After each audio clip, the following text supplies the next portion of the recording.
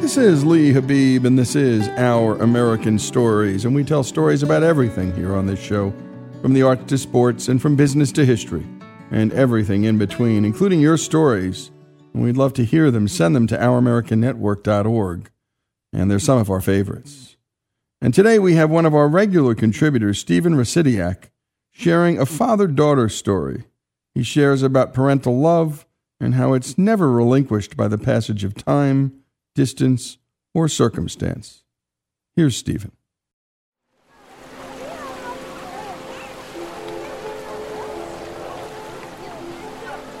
For as long as I can remember, the beach and I have been the best of friends.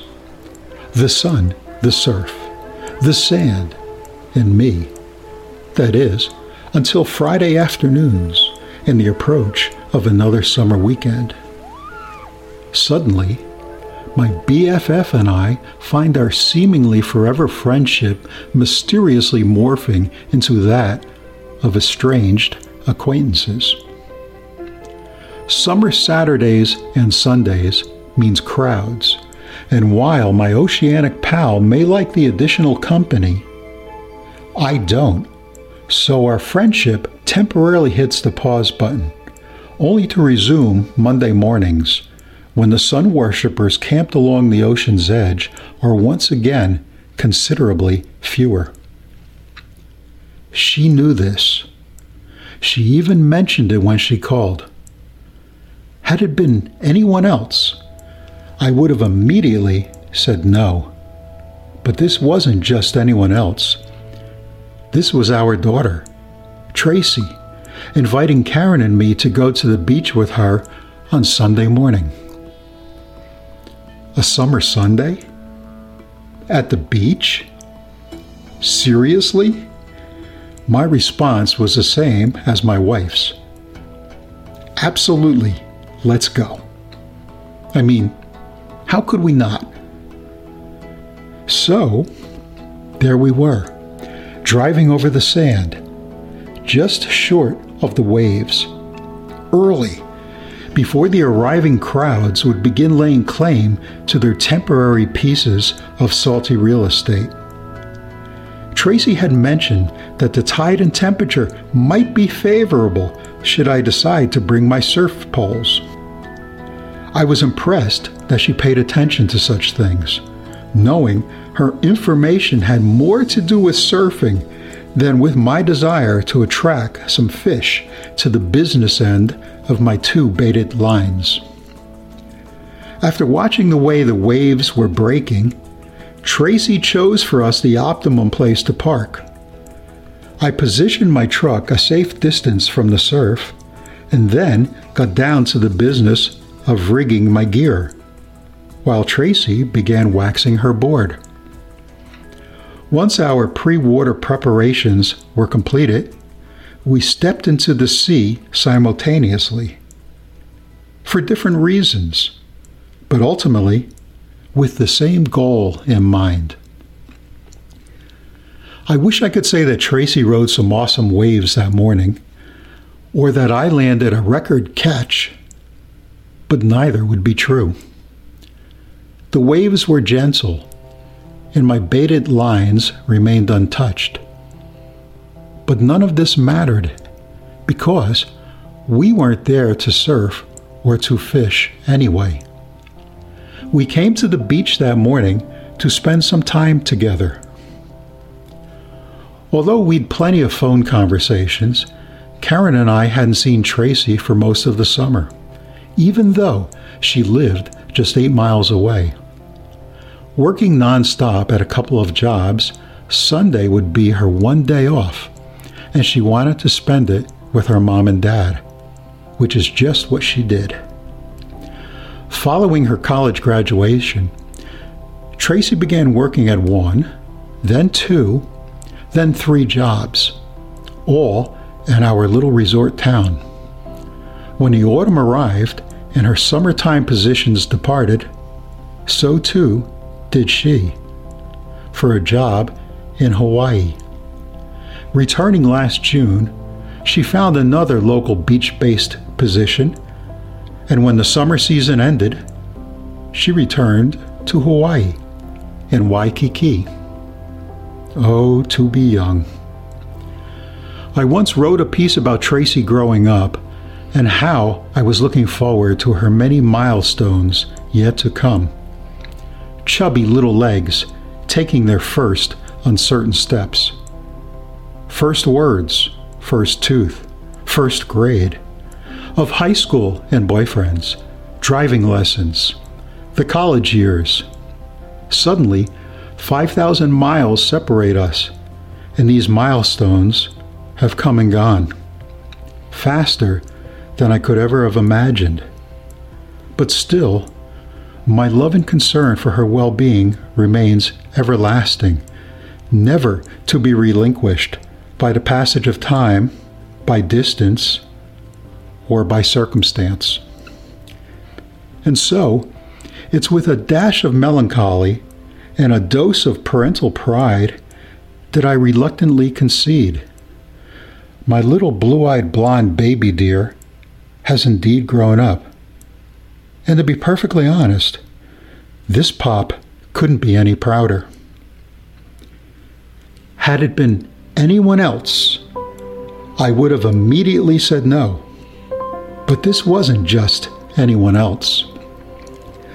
Should Tracy one day return and again ask if we'd like to spend another summer Sunday with her and my best friend, the beach, of course, you already know what my answer is going to be. And good job on that, Faith. And that was Stephen Rasidiak sharing a father-daughter story. And we talk a lot about fathers.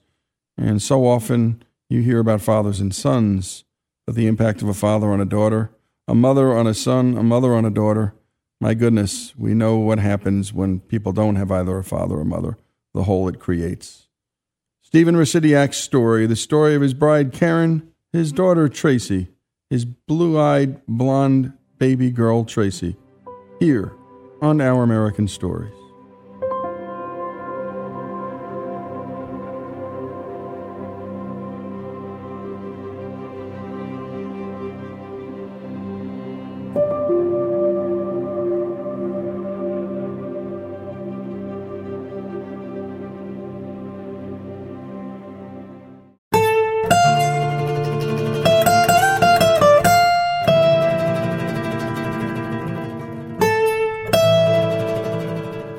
This is Our American Stories, and our next story comes to us from a man who's simply known as the History Guy.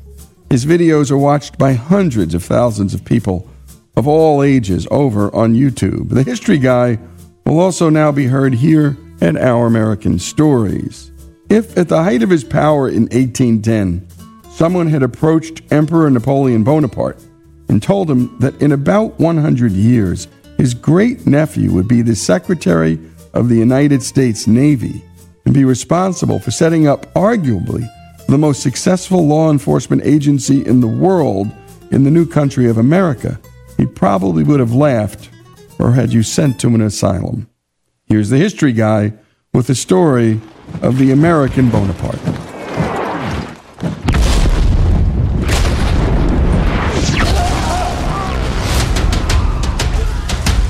On June 18, 1815, one of the most important and well-known battles in history was fought in Belgium between the French army of the Emperor Napoleon and armies of the 7th Coalition, commanded by the Duke of Wellington. The battle of Waterloo. A significant part of that storied battle occurred on Napoleon's left at a walled farmhouse called Hougomont. Napoleon sent a division to attack the farm, which Wellington knew he must hold. Historians today disagree over whether that attack was merely a diversion intended to draw Wellington's reserves away from his center, or whether Napoleon thought that Hougomont must be taken. But in either case, the battle started at the walls of Hougomont, and by many accounts, was lost there, as the farm, although nearly destroyed, never fell. Wellington observed after the battle that the success of the battle turned upon the closing of the gates at Hougomont. The French commander whose division was to take the farm was Jerome Bonaparte, Napoleon's youngest brother. And Jerome Bonaparte had a little-known connection to his opponent, the Duke of Wellington, through the nearly forgotten American Bonapartes. It is a story that deserves to be remembered. Jerome Bonaparte was born in Corsica in 1784, the youngest brother of Napoleon Bonaparte. His father, Carlo Bonaparte, died when Jerome was just 3 months old. His mother struggled after the death of his father, and he grew up an unruly child. While his brother, now the head of the family and a rising general in the French army, sent him to a Catholic university, Jerome was a lax student, more interested in the ladies than his studies. Exasperated, Napoleon sent Jerome to join the Navy in the hopes that the military would straighten him out. While he was a successful naval officer, Jerome was still not quite straightened out. In 1803, at the age of 19, Jerome was serving with the French Navy in the Caribbean when he decided to visit the United States. It seems that he had inadvertently fired on a British ship, and given that his brother was the first consul of France, and France and England had signed a peace treaty in 1802, Jerome had to lay low for a while to avoid an international incident that might start another war. While in America, a friend advised Jerome, who always said that he just loved beautiful things, that the most beautiful women in America were in Baltimore. William Patterson was born in Ireland and came to America before the Revolution. He ran guns during the war and after became a successful and very wealthy businessman in Baltimore. He married and raised a large family, including a daughter, Elizabeth Patterson, affectionately called Betsy. In 1803, Betsy Patterson was 17 years old, very wealthy, and generally regarded as the most beautiful woman in America. It's not clear where Betsy Patterson and Jerome Bonaparte first met, likely at some ball or social gathering, but they fell madly in love. For Jerome, it may simply have been his love of beautiful things, but for Betsy, it was a chance at fame, at independence, at a way out of a dreary American marriage. They married on Christmas Eve, 1803. But that was a problem for Jerome's brother, Napoleon. He wanted his brothers to have marriages that served his ambitions, and expected to marry Jerome to European royalty. Marriage to an American, even one of the wealthiest in the nation, was not acceptable. Napoleon ordered Jerome to leave Betsy and return to France. In the fall of 1804, Jerome took Betsy, now pregnant, with him to visit France, in the hopes of changing his brother's mind. But Napoleon forbade her landing in France, or even on the continent. While Jerome went to France to plead their case, she went to England, and in July of 1805 had a son, whom they named Jerome Napoleon, affectionately called Beau. But Napoleon Bonaparte was a man who did not take no for an answer. As Jerome pleaded his case and still made promises to Betsy, she gave up and sailed back to Baltimore in the fall of 1805. Napoleon annulled the marriage by decree. In 1807, Betsy got word that Napoleon had made her husband king of the newly created Kingdom of Westphalia and had married Jerome to a German princess, Catherine of Württemberg. Many argue that he still loved Betsy Patterson but could not defy the will of his brother. He wrote to his brother Lucien, "You know the feelings of my heart, and you know the well-being and benefit of my family alone forced me to make other ties." The love affair between Elizabeth Patterson and Jerome Bonaparte was the subject of two motion pictures, 1924's Glorious Betsy and 1936's Hearts Divided. Their son was not allowed to use the name Bonaparte, although Betsy did manage to get Napoleon to provide a yearly stipend to help raise him. After Napoleon was defeated at Waterloo, Betsy traveled with her son to Europe and even met his grandmother, Maria Bonaparte, Napoleon's mother. She had hopes of marrying him back into the Bonaparte family, but he preferred America. He returned to Baltimore and in 1929 married a beautiful heiress and took on the life of a gentleman farmer.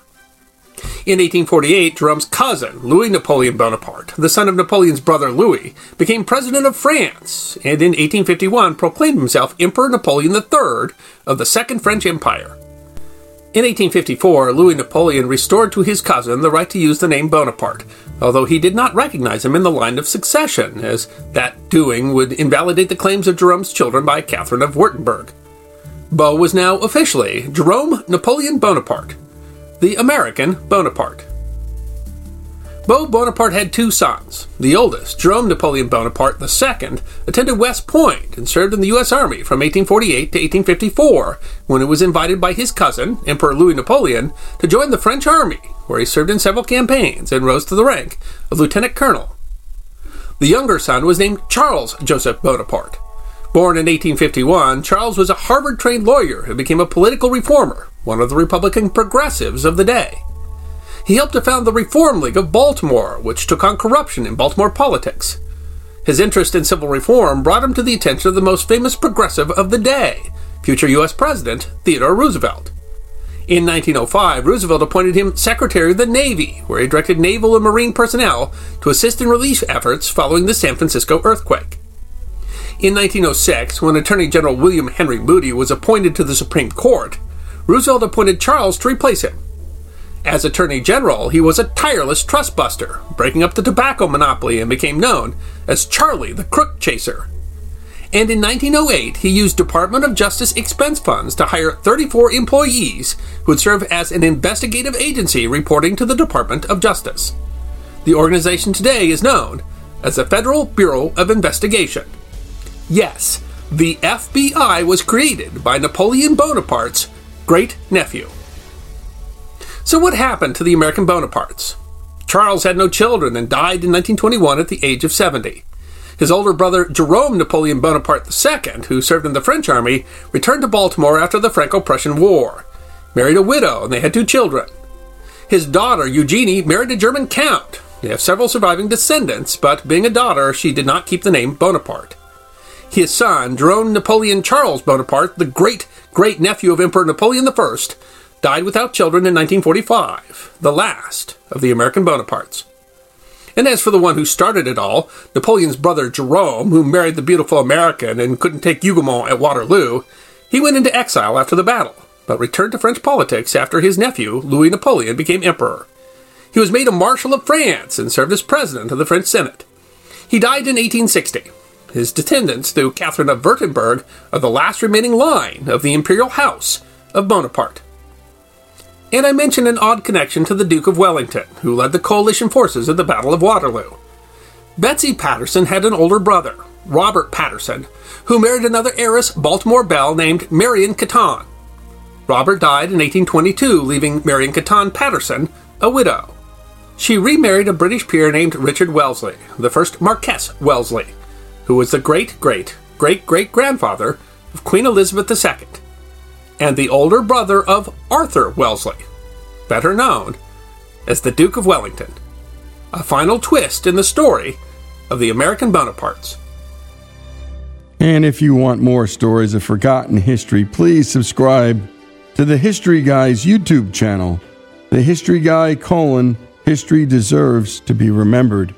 And all of our history segments are brought by the great people at Hillsdale College as well, where they actually teach history, and everything else that matters in life, and all the things that are beautiful in life. And by the way, if you can't get to Hillsdale, Hillsdale will come to you with their free and terrific online courses. The C.S. Lewis course is terrific. And my goodness, the Constitution 101 course, better than anything you'll get in any law school in this country. And I know I went to the University of Virginia Law School and learned more in that course about my own nation's Constitution. This is Our American Stories, the story of the American Bonapartes.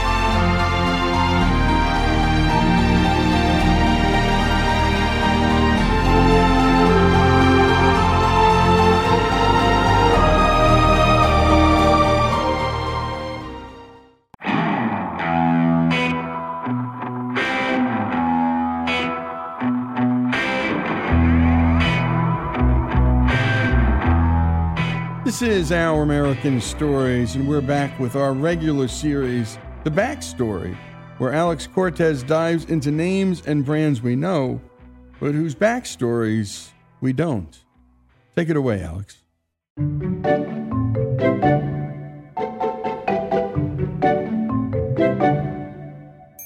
They say that the third time's a charm, and in Paul Galvin's case, it was. The entrepreneur went bankrupt once, then twice, and on his third try, he mass-produced the car radio for us, invented the two-way radio for police departments, and did a few more things at his once little company called Motorola. Paul was a guy who was desperate not to go out of business again. We're listening to his grandson and former Motorola CEO, Chris Galvin.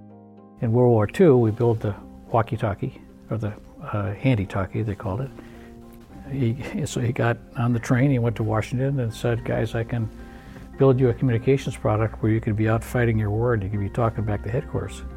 They said, no, get out of here. So anyway, when there was an assassination attempt on FDR, they were looking for some way to protect the president. And somebody at the Signal Corps remembered there's this crazy guy from Chicago who had this thing that could talk back and forth. And we had to go look at that. So they came out, take a look at it. We showed them what we had. And they said, well, we'll buy them for the Secret Service. So that's where they got the first orders. And these are big backpack radios with huge antennas sticking out of them, that kind of stuff. And one day, FDR said, God, what are these guys with these, camping backpacks on their back and then these big poles sticking out of it? What is that all about? They said, well, Mr. President, those are radios. Okay, your Secret Service can talk back and forth and they can protect you. And he said, wait a minute. He said, if that equipment's good enough for me, why isn't it good enough for our infantry, our army? And all of a sudden, the world changed to the positive, because the president got us an order. So you just have to go out and do things, and then people discover how to use it and why they might use it and that kind of stuff. We invented digital cellular. That was done on Dad's watch. We had a long-standing tradition going back to the 30s of shrinking portable communications products, smaller and smaller and smaller. We got into the microprocessor business and built the PowerPC, and those are all fantastic products.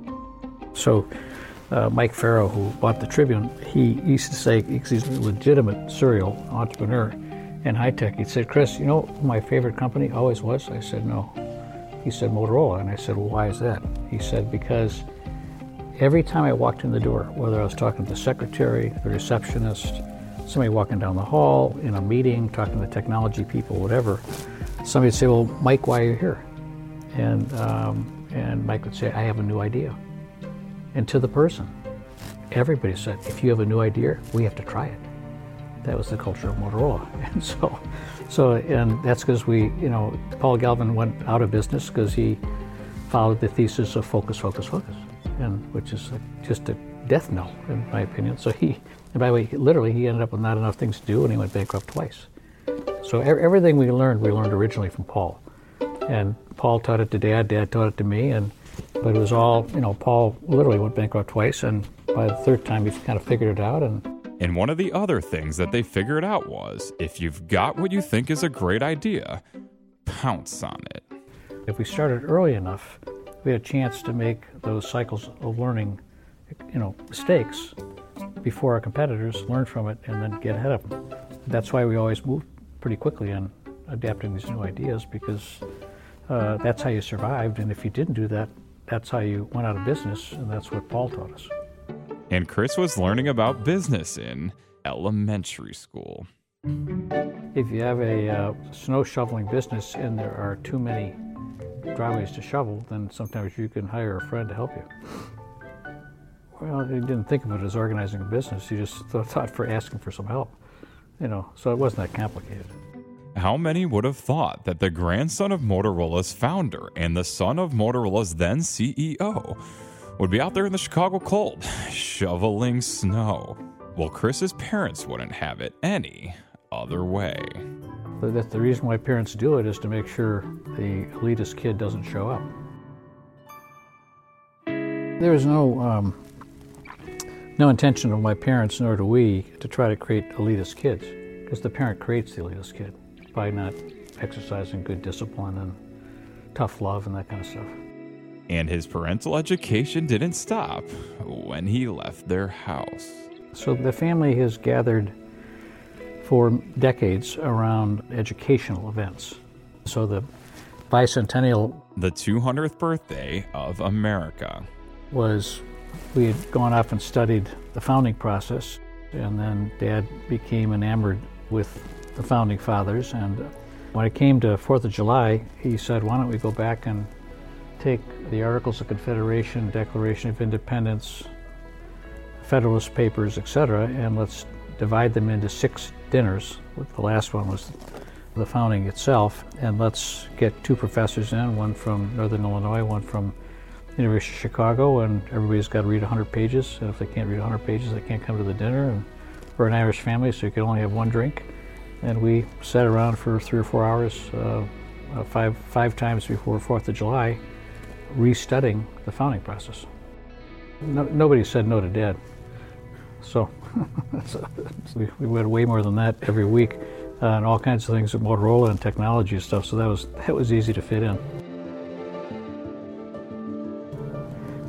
If the Founding Fathers didn't achieve what they achieved in being probably the best psychologists and psychiatrists of anybody you've ever imagined in your entire life, to know what kind of ill will human beings could do to themselves and to others, this country would be flat on its back, and so they designed an extraordinarily resilient system to keep in balance people's worst motivations and worst ideas, and they designed a system that could be resilient to that.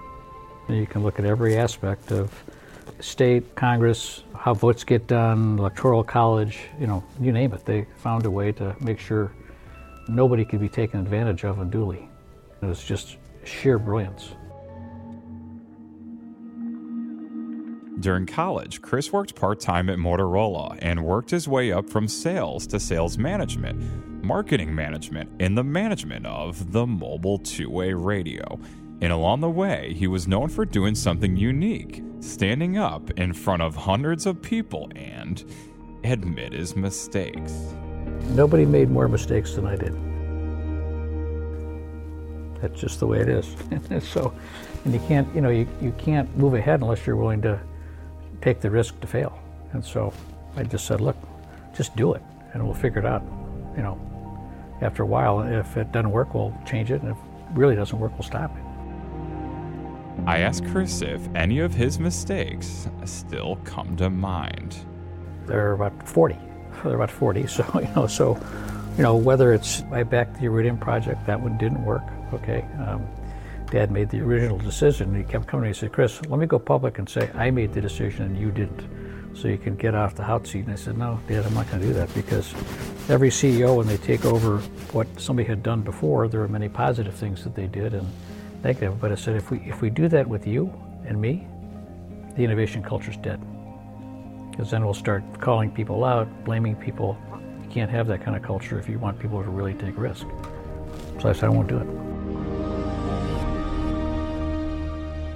And you've been listening to the backstory and Motorola CEO Chris Galvin, and this is a 3rd-generation family member being taught the value of risk-taking and work. And nobody made more mistakes than I did, Chris said. But you can't get ahead if you're not willing to fail. And pouncing on that new idea. If you have a new idea, we have to try it. That's the only way to think as a business, because doing the same thing over and over again can often, with too much focus, get you in a big, big mess. You've been listening to Chris Galvin, The Backstory, here on Our American Stories.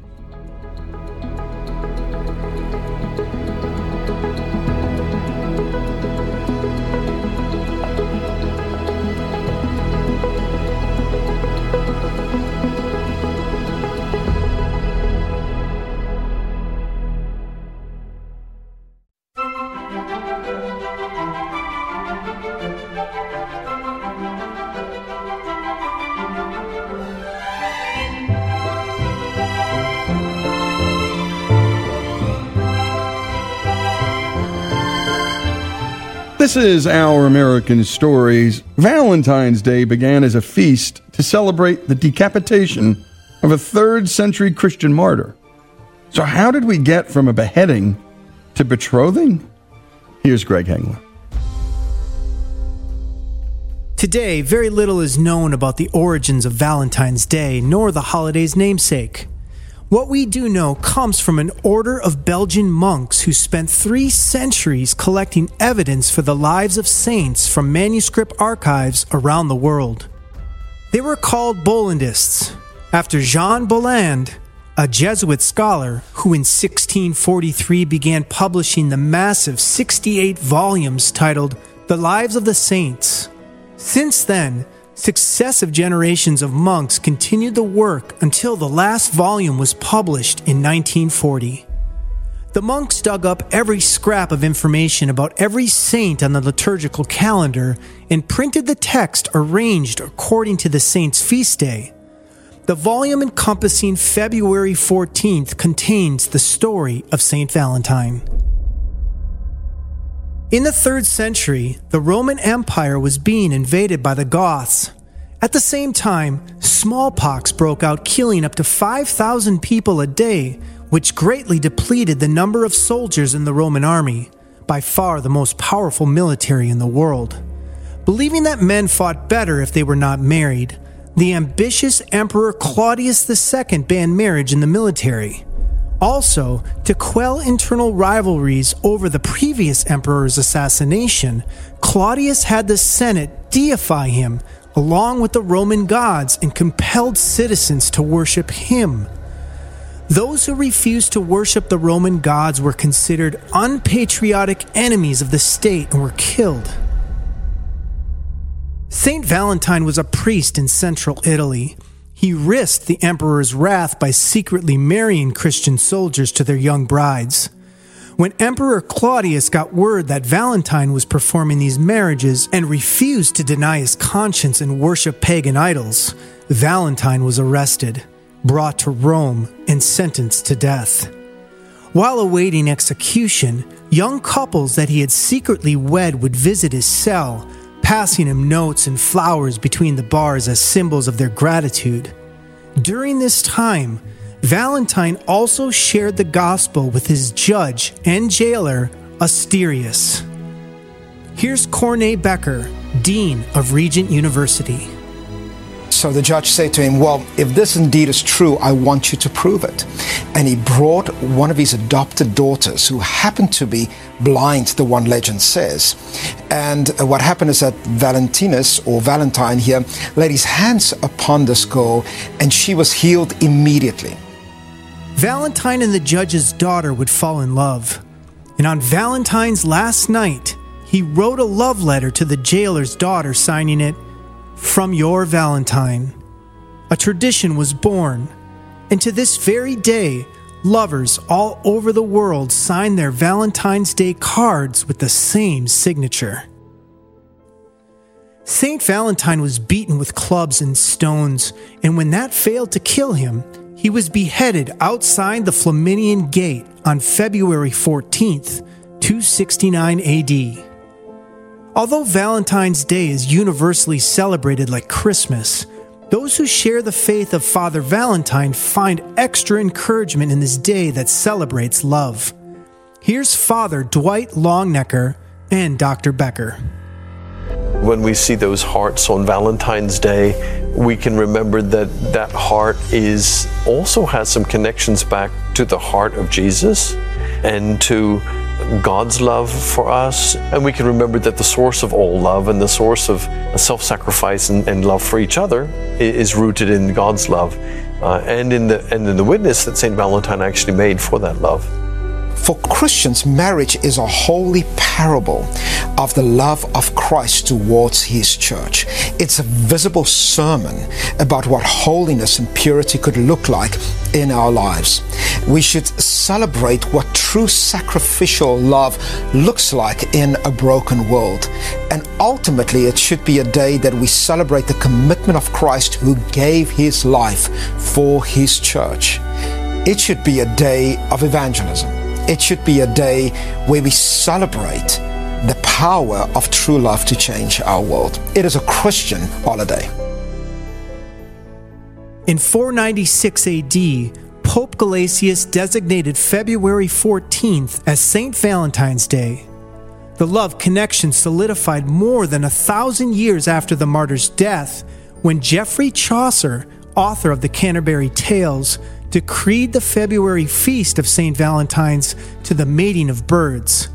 He wrote in his poem, The Parliament of Fowls, "For this was on St. Valentine's Day, when every bird comes there to choose his mate." Soon, European nobility began sending love notes during the February bird mating season. Ophelia spoke of herself as Hamlet's Valentine. In the following centuries, English men and women began using February 14th as an excuse to pen verses to their love objects. People often sign Valentine's cards with X's and O's. The Greek name for Christ begins with the letter X. So, X became a common abbreviation for the name Christ. This is why Christmas is abbreviated as Xmas. In medieval times, the X was called Christ's Cross, which we now call crisscross. This cross was a form of a written oath, similar to the ancient practice of swearing upon a Bible, saying, "So help me God," and then kissing the Bible. People would sign a document with an X or place their signature next to the Christ's cross to swear before Christ they would keep the agreement and then kiss it to show their sincerity. This practice has come down to us as sign at the X or I swear, cross my heart. This is the origin of signing Valentine's cards and love letters with an X to express a pledge before Christ to be faithful, and an O to seal the pledge with a kiss of sincerity. And like the holiday itself, this practice has been transformed into the secular stamp we now know as hugs and kisses. History is intertwined with Valentine's references. Frederick Douglass was born a slave and separated from his mother as a child. All he remembers is her calling him "my little Valentine." Theodore Roosevelt's wife and mother both died on Valentine's Day in 1884, and the St. Valentine's Day Massacre occurred in 1929 during the Prohibition era. In the 1840s, Esther A. Howland began selling the first mass-produced Valentine's cards in America. Today, according to the Greeting Card Association, an estimated 145 million Valentine's Day cards are sent each year in America. 1 billion worldwide, making Valentine's Day the second largest card-sending holiday of the year. Christmas earns the gold medal and Mother's Day gets the bronze. Women purchase approximately 85% of all Valentine's Day cards, but men spend double the amount of money on Valentine's Day gifts than women. The average amount a man spends is $130. Of all the flowers bought on Valentine's Day, 73% of the purchasers are men, and approximately 15% of women send themselves flowers on Valentine's Day. More than 36 million boxes of heart-shaped chocolates are sold, and more than 220 million roses are produced for the holiday in a typical year. Altogether, Americans spend almost $20 billion on Valentine's Day. While the most popular gifts are candy and flowers, nearly 20% of Americans splurge on jewelry, shelling out as much as $4 billion annually. And those who prefer the ultimate romantic gesture are definitely not alone. A recent survey revealed that as many as 6 million couples are likely to get engaged on February 14th. But if you're worried that you can't afford to treat your loved one properly on Valentine's Day, take heart. The poets were right. Love is really all you need. It seems that the saint behind the holiday of love remains as elusive as love itself. Still, as St. Augustine, the great 5th century theologian and philosopher, argued in his treatise on faith and invisible things, someone does not have to be standing before our eyes for us to love them. And much like love itself, St. Valentine and his reputation as the patron saint of love are not matters of verifiable history, but of faith.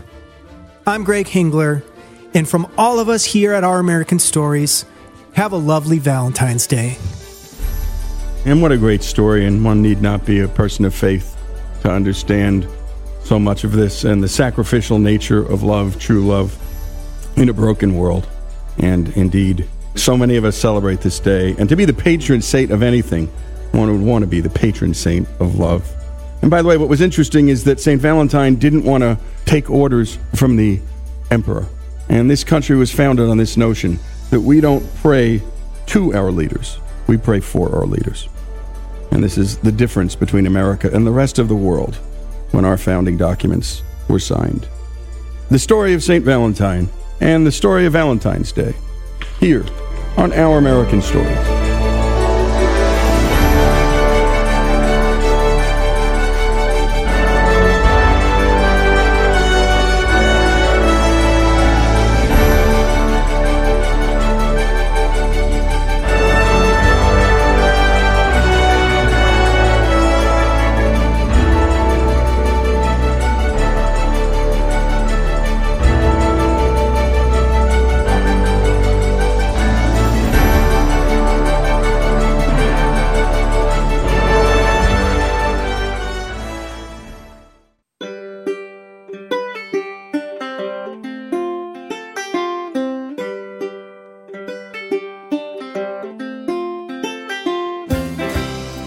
Sharpshooter, daughter and wife, she could split cards from 89 feet. Beautiful, Annie Oakley, little sure shot of the Wild West. This is Lee Habib, and this is Our American Stories, and we tell stories about everything here on this show, from the arts to sports, from history to innovation and business, and everything in between, including your stories. Send them to ouramericannetwork.org, and we'll listen to them, and we'll put them up on the air. They're some of our best stories, and your stories are the hour in Our American Stories. And this next story, well, it's straight out of the history books, and we love telling stories about America's past. Annie Oakley was a shooting star, a magician whose magic wand was a gun. Right-handed, left-handed, on a horse, through a mirror, she couldn't miss. At a time when women were only expected to fire up the oven, Annie Oakley fired her way to fame as the world's greatest sharpshooter. In her personal life, she was a sharpshooter as well. She was devoted to her marriage and to her faith. It is no wonder that Annie Oakley inspired scores of books and movies, and the Broadway musical Annie Get Your Gun. Here's Faith Garcia with the story of Annie Oakley.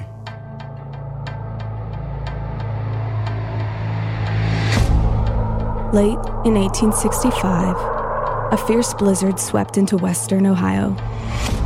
Phoebe Ann Moses, the fifth surviving child from a poor Quaker farming family, waited for her beloved father to walk home from the mill, 15 miles away. It wasn't until midnight when Jacob Moses finally returned. His hands were frozen solid, his speech gone. He never recovered and died a few months later. Phoebe Ann, or Annie, was just 5 years old. The family soon lost the farm. Bills piled up. They were destitute. To ease the burden, Annie's mother, Susan, had to sell the family farm and pet cow just to pay the medical and funeral bills. Here's grandniece of Annie Oakley, Bess Edwards. Annie stepped in and she saved the family. They were hungry. Rather than be hungry, what are you going to do? If you have a talent like hers, you make use of it just as fast as you can, and she did.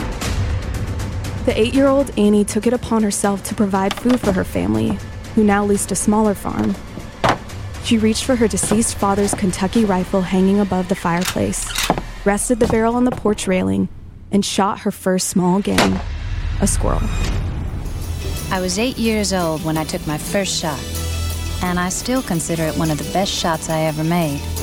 Annie Oakley. In spite of Annie's efforts, her family's financial situation worsened, forcing her mother to place the children with friends and neighbors. 10-year-old Annie moved into a shelter for the destitute. Here, she learned to sew and embroider, a skill she would practice for the rest of her life when she wasn't shooting. Soon she was hired out to work as a live-in helper for a family in a neighboring county. Here's Old West historian Virginia Scharf, Annie Oakley biographer Joel Casper, and Paul Fees, former senior curator at the Buffalo Bill Historical Center in Cody, Wyoming. Everyone thought this was going to be an improvement, but it turned out to be absolutely nightmarish situation. She never mentioned their name again in the rest of her life. She referred to them as the Wolves. They locked her in closets. They worked her half to death. One day, the farmer's wife, the wolf, Mrs. Wolf, throws her out in the snow because she fell asleep while she was doing some darning. Suddenly, the she-wolf struck me across the ears, threw me out into the deep snow, and locked the door. I had no shoes on. I was slowly freezing to death. So I got down on my knees, looked toward God's clear sky, and tried to pray. But my lips were frozen stiff, and there was no sound. They told her folks, in fact, they told her mother that she didn't want to go home. And they told her that her mother didn't want her back. After 3 miserable years, in 1872, 12-year-old Annie Moses could bear it no more. She ran away, slipping into a crowded railroad car and escaped home to her mother in Greenville, Ohio. Susan Moses had remarried, but the family was still desperately poor, and a mortgage loomed over their heads. Instead of going to school, Annie taught herself to shoot. With her father's old cap and ball rifle, she headed for the woods to hunt. There, in what she called the fairy places, she began her lifelong love for the great outdoors. Annie preferred moving targets to sitting ones. It gave them a fair chance, she'd reasoned, and made me quick of eye and hand. Soon she was selling hampers of quail to Katzenberger's General Store in Greenville. Young Annie was now the family breadwinner, earning a living with her gun. Here's historian Mary Stang. She was a market hunter and turning a very nice profit. Certainly not something that was at all appropriate for a woman to be doing in that time and place. Eventually, she saved up enough money to pay off the $200 mortgage on the family farm, and her prowess with a shotgun was becoming known around Greenville. Annie wasn't just good for a girl, she was good for anybody. Here's Annie Oakley biographer Glenda Riley. Annie was exceptionally good. Her father had given her instructions. He was the one that told her always shoot game through the head so that you didn't spoil the meat. By her late teens, Annie had won so many turkey shoots that she was barred from entering them. In the 1870s, shooting well was an important skill for a man, and shooting contests were a favorite spectator sport. Sharpshooters traveled the country, betting on their ability to perform feats of marksmanship and challenging all comers. Here's firearms historian R.L. Wilson. Shooting was of such immense popularity that there were professionals.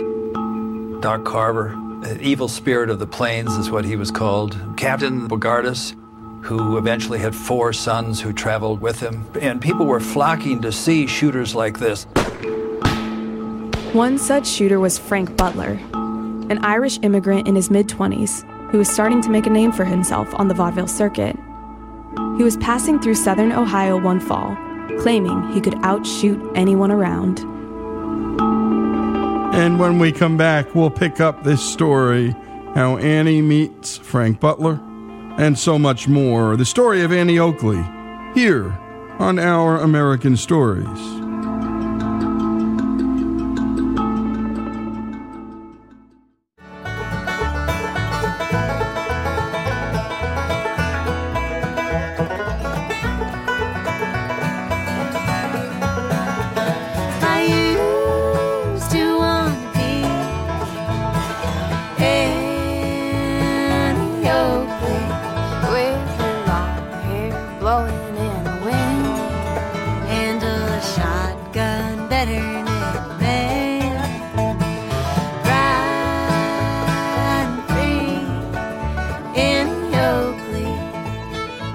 And we return to the story of Annie Oakley, this world-class female shooter, and the story of a world-class shooter, Frank Butler, who just happened to be passing through southern Ohio claiming he could outshoot anybody. Let's return to Faith. Here again is Oakley biographer Cheryl Casper. Frank is staying in a hotel in Cincinnati, and he starts talking with a bunch of farmers. The farmers say, hey, we have someone in our county who's a really good shot, and we're going to bet $100 that this person can beat you. Here again is R.L. Wilson, Paul Fees, and Virginia Scharf. Frank Butler, this already professional shooter, shows up for this match with hundreds of people watching. And who is it that comes as his opponent but a 15-year-old girl who was only 5 feet tall and weighed 100 pounds? I almost dropped dead when a little slim girl in short dresses stepped out to the mark with me. I was a beaten man the moment she appeared. Right then and there, I decided if I could get that girl, I would do it. Frank Butler, 1924.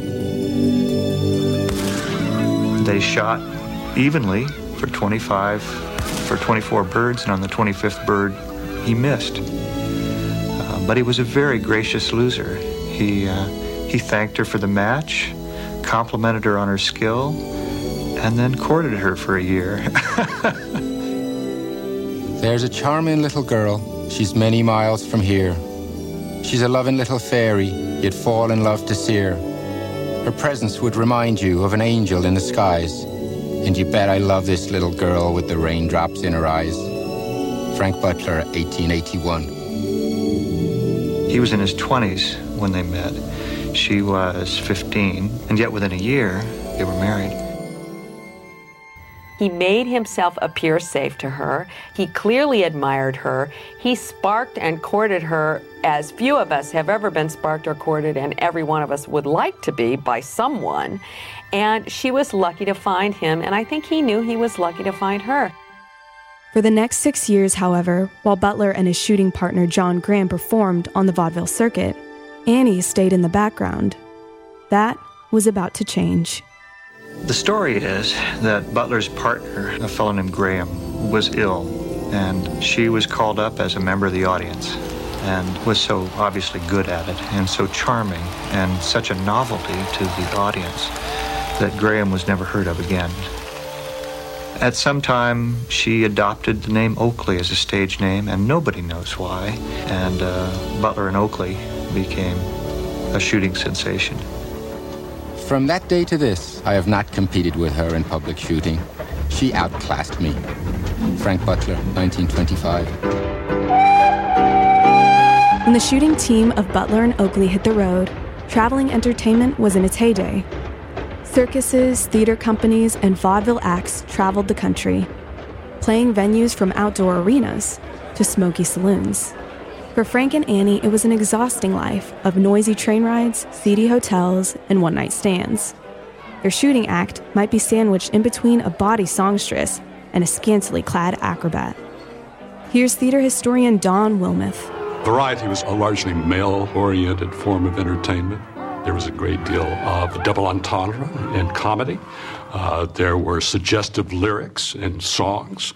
And there was a good deal of semi-nudity. The acts could be a tad salacious.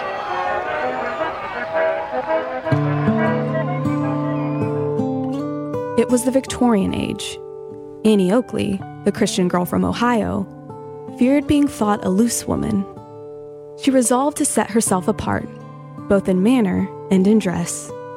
She began wearing an outfit that completely covered her body, a calf-length skirt, long sleeves and leggings, and a hat that sparkled with a silver star. Her look became her trademark, and this costume, though distinctive and eye-catching, was as modest as Annie's attitude towards her talent. Here's Old West historians Joy Casson and Roger McGrath. She made her own costumes. That was very important to her. It was part of her desire to control her self-presentation. She could move easily in them, and yet she looked respectable. She looked childlike. Women in the West were just like the men, enterprising, courageous, bold, adventurous, intelligent.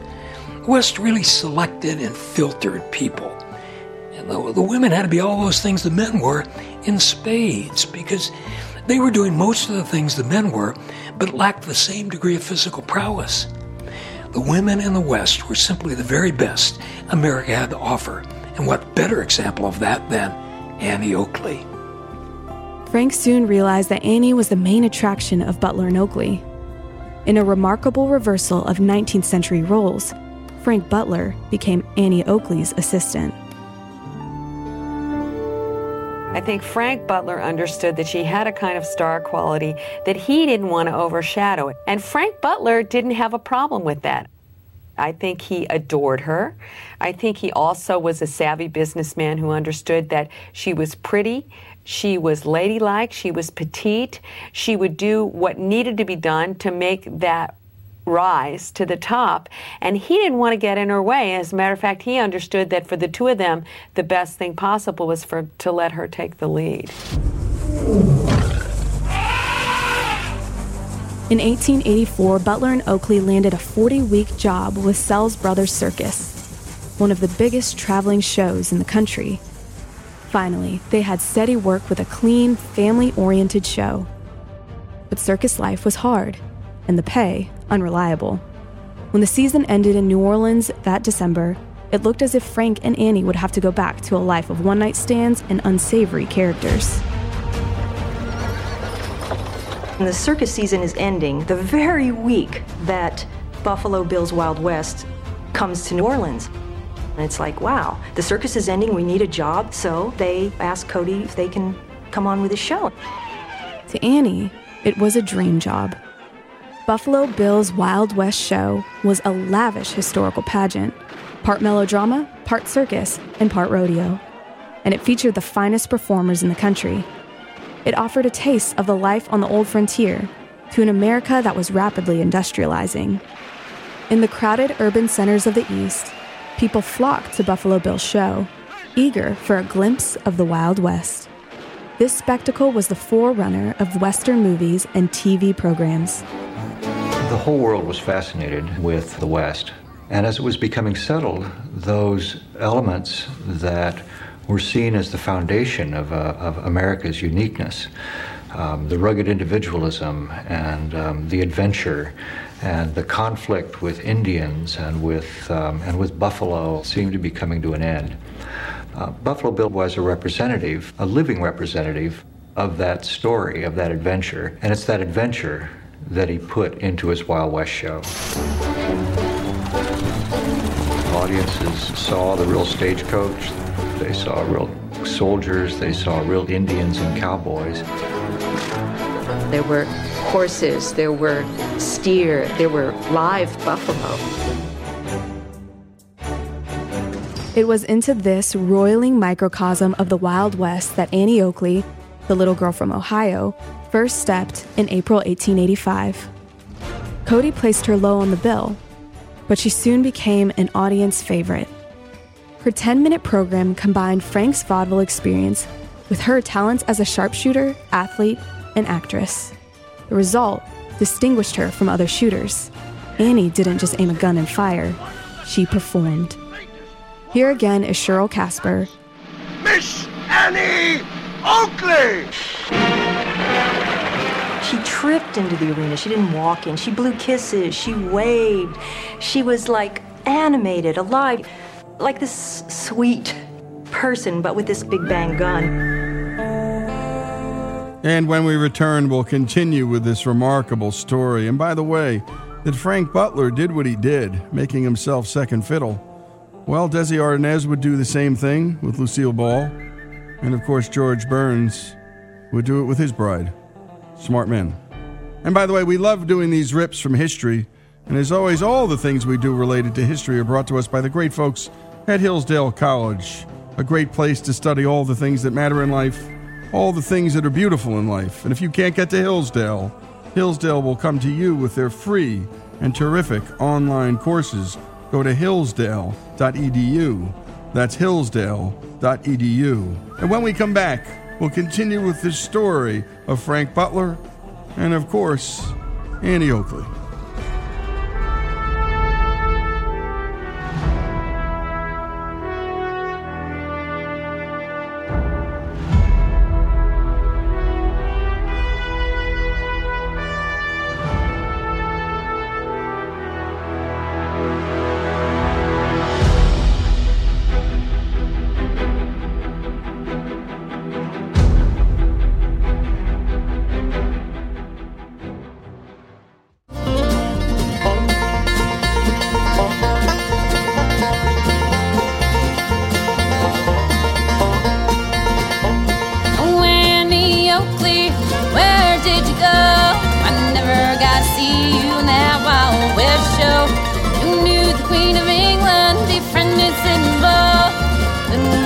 Sure shot the sugar she pulled. And we continue with the story of Annie Oakley, and we left off finding out how blessed and lucky she was to have someone like Frank Butler, who recognized her talents and just got out of the way and supported her. My goodness, even today, that's a hard thing to find. But back then, my goodness, practically impossible. Let's continue with this terrific story. Here again is Cheryl Casper, R.L. Wilson, and Paul Fees. She starts off slow, 1 ball, 2 balls. Glass balls, which when they're hit, they explode and feathers fly out.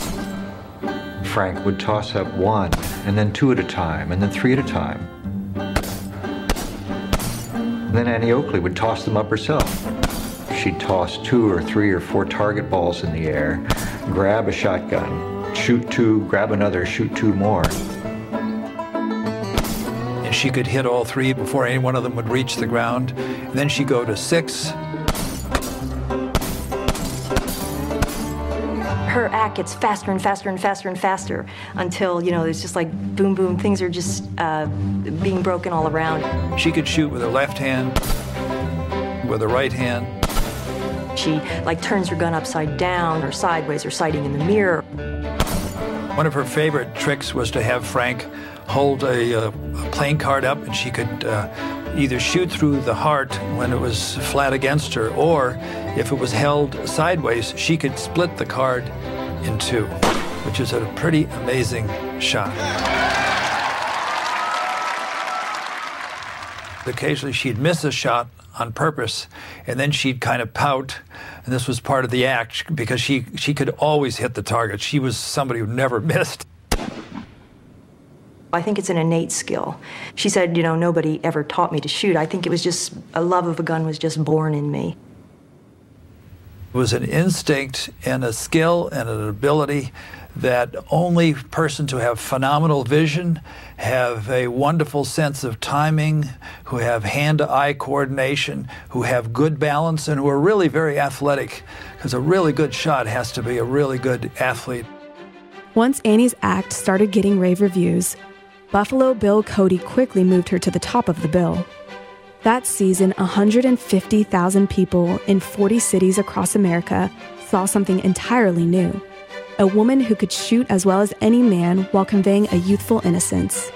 That, whether Annie realized it or not, was sexy. Here's Old West historian Elliot West. She was this really remarkable shot. But what makes her especially interesting is that she was able to combine that with an image, with a kind of a vision of American womanhood that was provocative, but that many people felt comfortable with. She handles a shotgun with an easy familiarity that causes the men to marvel and the women to assume airs of contented superiority. Springfield, Massachusetts Republican, 1897. She had some sort of magnetism that can only come from within. In private, she was quiet and reserved, but in public, she could reach the masses. Annie Oakley's celebrity grew when the Wild West spent the summer of 1886 in an arena on Staten Island. 500,000 people sailed past the new Statue of Liberty, then rode on special trains straight to the Wild West. It was the most popular attraction ever seen in New York, and Annie was now becoming as famous as Buffalo Bill himself. Frank became Annie's press agent, playing on the deep fascination Easterners had with the Old West. He advertised his Ohio-born wife as the girl of the Western Plains, and he never tired of telling the story of the night Chief Sitting Bull, the old Sioux warrior, asked if he could adopt Annie after watching her shoot the ace of hearts out of a card at 30 paces. Here's historian Donald Fixico. When Sitting Bull first saw she had these amazing abilities, to handle a rifle and her keen eyesight, then obviously she had some endowed power of some sort that he recognized immediately. When Indian people look at such individuals that have been empowered like that, then we have the greatest respect.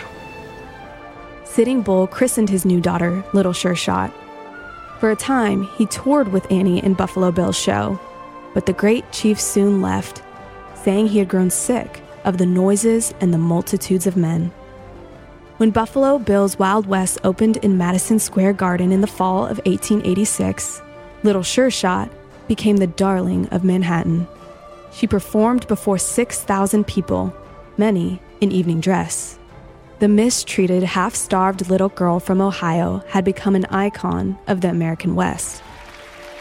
Here again is Virginia Scharf. There was probably never a woman in the history of the United States who was better equipped to take up the challenge of creating a legend, of creating a myth of the Western woman, and then embodying that myth with the kind of ladylike demeanor that would make her acceptable. It is a remarkable creation in American legend.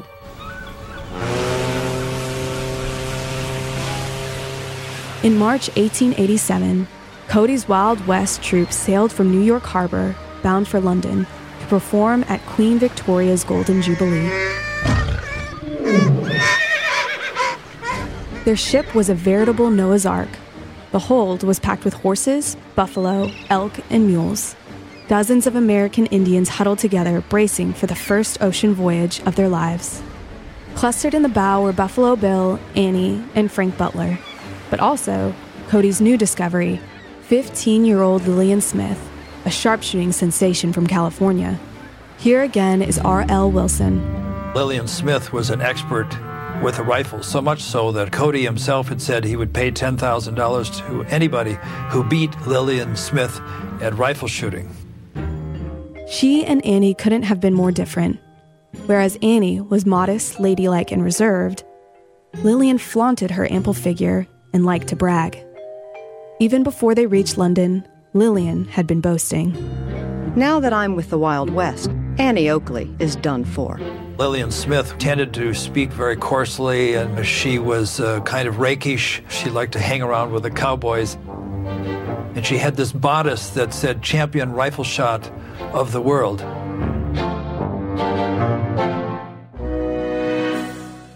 It was clear that the Wild West wouldn't be big enough for the both of them.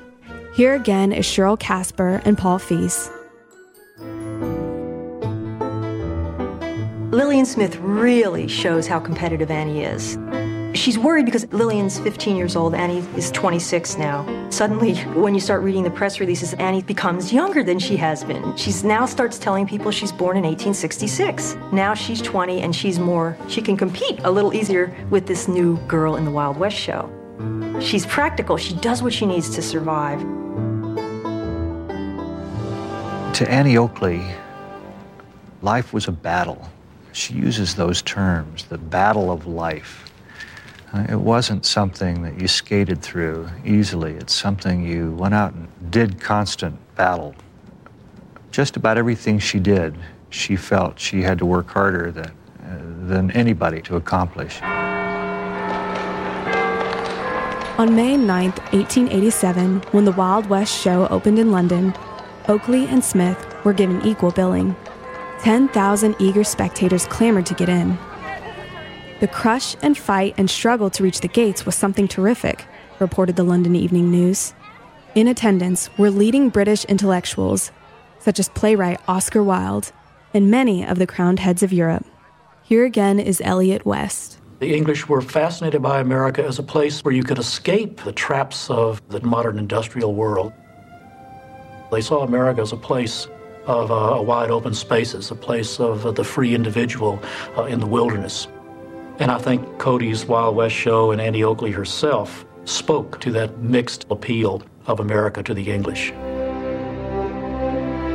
And when we come back, the final installment of this remarkable story, and you can picture just about everything here. Superb job by our team. When we come back, the rest of the story, the final part of Annie Oakley's story here on Our American Stories.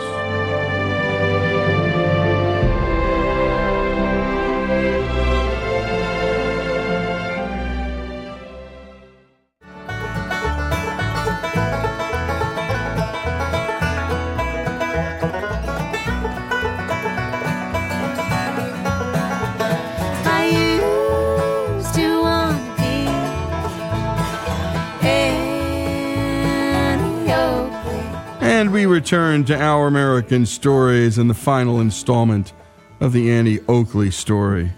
Let's pick up where we last left off. Here again is Mary Stang and Paul Fees.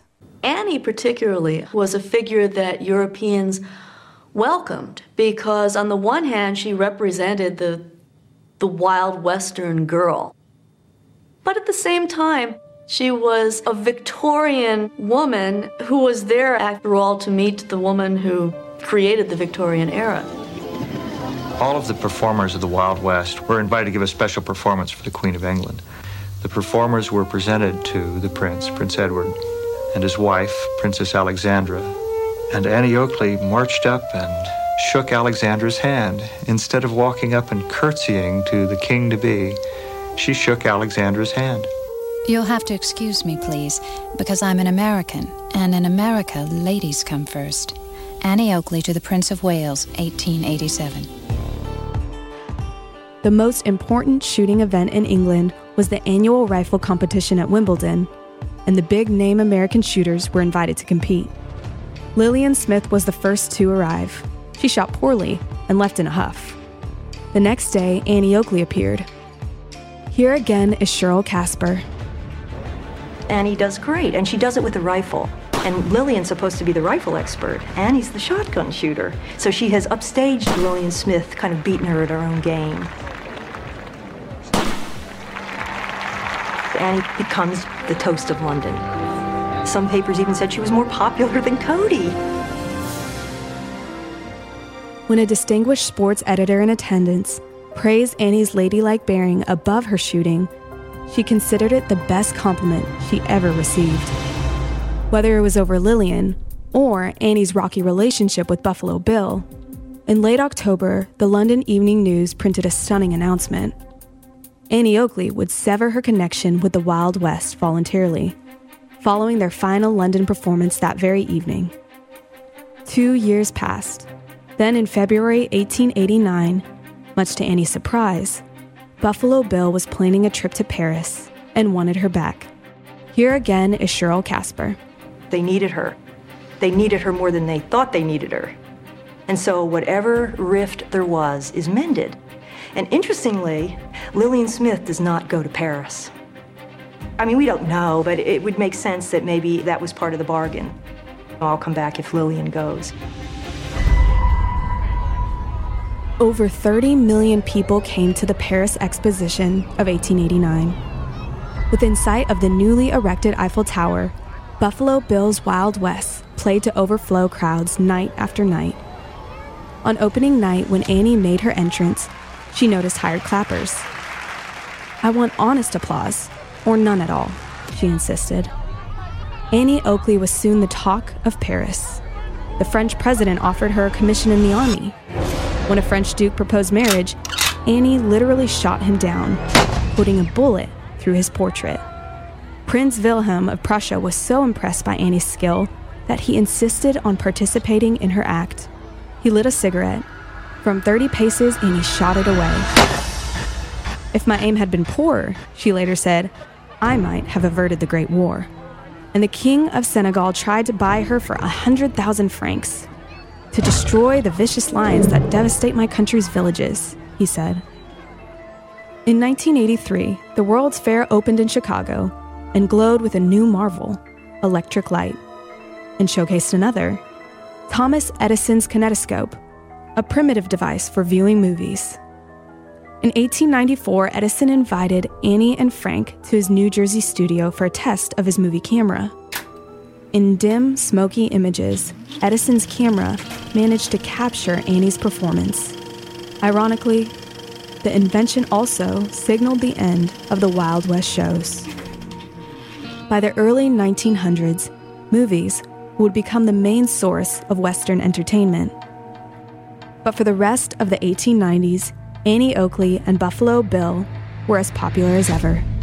Then, at 42 years of age, and from out of nowhere, on August 11, 1903, headlines screamed of her downfall. William Randolph Hearst newspapers reported that Oakley had stolen a pair of men's pants to buy cocaine. Annie Oakley, the most famous rifle shot in the world, lies today in a cell at the Harrison Street station for stealing the trousers of a Negro in order to buy cocaine. Chicago American, August 11th, 1903. Here's Paul Fees. Well, of course, it wasn't true. She was so outraged. It so went contrary to her character that she sued against every newspaper that had run that story. And she won in virtually all of them. Hearst had to pay her $27,000, but after expenses, she actually lost money over the course of her 6-year campaign. But Annie Oakley never left the public eye. She used her celebrity to encourage women to be physically fit and taught thousands to shoot. Throughout her career, she appeared at gun clubs, defeating male opponents who doubted her skill, then taught their wives how to shoot. It was her personal crusade. I want to see women rise superior to that old-fashioned terror of firearms. I would like to see every woman know how to handle them, as naturally as they know how to handle babies. Here again is Mary Stang and Cheryl Casper. She was a very early advocate of women's use of firearms for self-defense. She believed that it was thoroughly appropriate for a woman to have a gun at her bedside. And she also argued that women, especially if they had to be out and about alone, ought to think seriously about carrying firearms for self-protection. This is when she starts sounding like a feminist. I think women should have the right to protect themselves and carry a gun. And she even appears in the Cincinnati newspaper article showing how to hide your gun under an umbrella so no one will know you have it. And then if someone attacks you, you can pull it out. Annie never asked for a cent from her 15,000-plus pupils. She would be repaid, she said, if the women became shooting enthusiasts. They did. One, a proper Bostonian, coolly held a robber at bay until the police came to arrest him. She credited Annie for her success. Here again is Paul Fees. She felt it was very important for women to be able to conduct themselves without fear in a man's world. And she took steps to teach them. As I have taught over 15,000 women how to shoot, I modestly feel that I have some right to speak with assurance on this subject. Individual for individual, women shoot as well as men. Annie Oakley, 1926. Annie had once offered to lead a company of 50 lady sharpshooters to fight in World War I. But for the most part, she left politics to men. Annie Oakley didn't even think women should be allowed to vote. Although she did not espouse women's suffrage and she didn't talk about all of the issues that were important to the so-called new women of her time, arguably Annie was living a lot of the values that her feminist sisters were arguing for. Perhaps she didn't see herself as needing feminism to achieve what she had been able to achieve. Then, on November 3rd, 1926, Annie Oakley died at her home in her sleep. She was 66 years old. 18 days later, Frank Butler, too, was gone. They were buried beside each other in Greenville, Ohio, not far from the fairy places she had roamed as a little girl, with rifle in hand. Will Rogers, who had visited Annie just months before her death, penned a newspaper story about his fellow Western performer that could have served as her eulogy. She is a greater character than she was a rifle shot. Annie Oakley's name, her lovable traits, her thoughtful consideration of others, will live as a mark for any woman to shoot at. Here again is Virginia Scharf. There's never been anybody like Annie Oakley. There's never been somebody who had both the power of the gun and this power of a kind of sweetness and purity that makes her safe even though she's holding that gun in her hand. From movies, musicals, and television shows to women's self-defense classes, the legend of Annie Oakley and the life of Phoebe Ann Moses reflect the qualities that best define the American character. I'm Faith Garcia, and this is Our American Stories. And what a story. Great job, as always, by Faith Garcia and Greg Hengler as well. And I just can't get the picture out of my head of Sitting Bull with this young lady and him calling her little sure shot out on the trail. And that is the circuit, I should say, because sooner or later Sitting Bull had had enough of the big cities and just wanted to get back home. And I also keep thinking about all of those young ladies and women that Annie Oakley was training to take care of themselves, to not be afraid. And I think of my own girls, my wife and my daughter, and I think there are 8 firearms between them in my home, and they know how to use them, and they know how to take care of themselves, and they are not afraid. What a tradition, what a story. And my goodness, 8 years old, tragedy befalls her. 11 years old, 3 years straight she spends as practically a slave, comes back home, earns her keep, and ultimately goes out on the road to become an international celebrity, all while trying to maintain her Victorian dignity at a time when, well, so much else was challenging her femininity. The story of Annie Oakley, and in a sense, her husband, Frank Butler, too, dying only 18 days apart. And that happens so often, folks, in great love affairs. Their stories here on Our American Stories.